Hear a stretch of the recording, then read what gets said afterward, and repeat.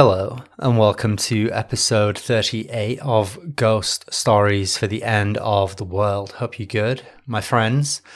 I do apologize, but this is actually what was supposed to have been the teaser clip for last week's show, which is available on the Patreon right now. However, for one reason and another, I've not been able to upload it because my podcast hosting service has been a bit of a pain in the ass this week. Don't ask me why. All being well, this one will be the one that actually uploads to the main feed. And in this episode, we conclude our Manson mini-series after God knows how many tortuous weeks now. And we also bring Season of the Witch as a whole to a close. So, although this is not actually a new episode this week, it is the teaser clip for the episode that I released on the Patreon last week. I will be releasing the newest episode, which will be episode 39 next week. I hope that made sense. Anyway, you can listen to unlock this show by heading over to patreon.com/ghost stories end.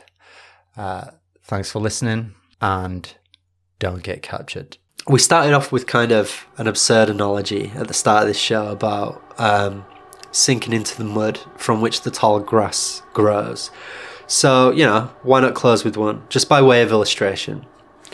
So imagine, you find yourself in a house, and this is a very dark house where the layout is unfamiliar, and it's night outside, and none of the light switches work, and you are trying to get out of there, and you've overstayed your welcome, and as you creep towards the front door, you suddenly sense something unspeakable and fundamentally unknowable is going on all around you, just out of sight.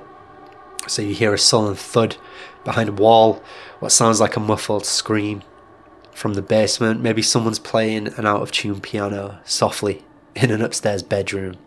But these notes are strange, and it's totally at odds with everything else. And when you try to open a door, it's locked. And when you peek through the keyhole, you can see men in grey suits murmuring to each other and smoking cigarettes and sipping coffee. And there are binders stuffed with papers stacked on their desk. So you go, you move instinctively, you follow the corridors, you try to be quick and quiet, and you finally get to the front door, out onto the porch, and you hurry across the lawn and turn around to find yourself looking at 10050 Cielo Drive. You might take a walk around the block, you might travel far away and do other things, look into other subjects, but the house is always there. And it's at the center of a map of strange, hyper-real networks and weird aberrations. And you can go anywhere you like from here. But sooner or later, you will return to Cielo Drive, and you will step back inside it again to try and discover whatever was going on in there. Always is always forever, 'cause one is one is one.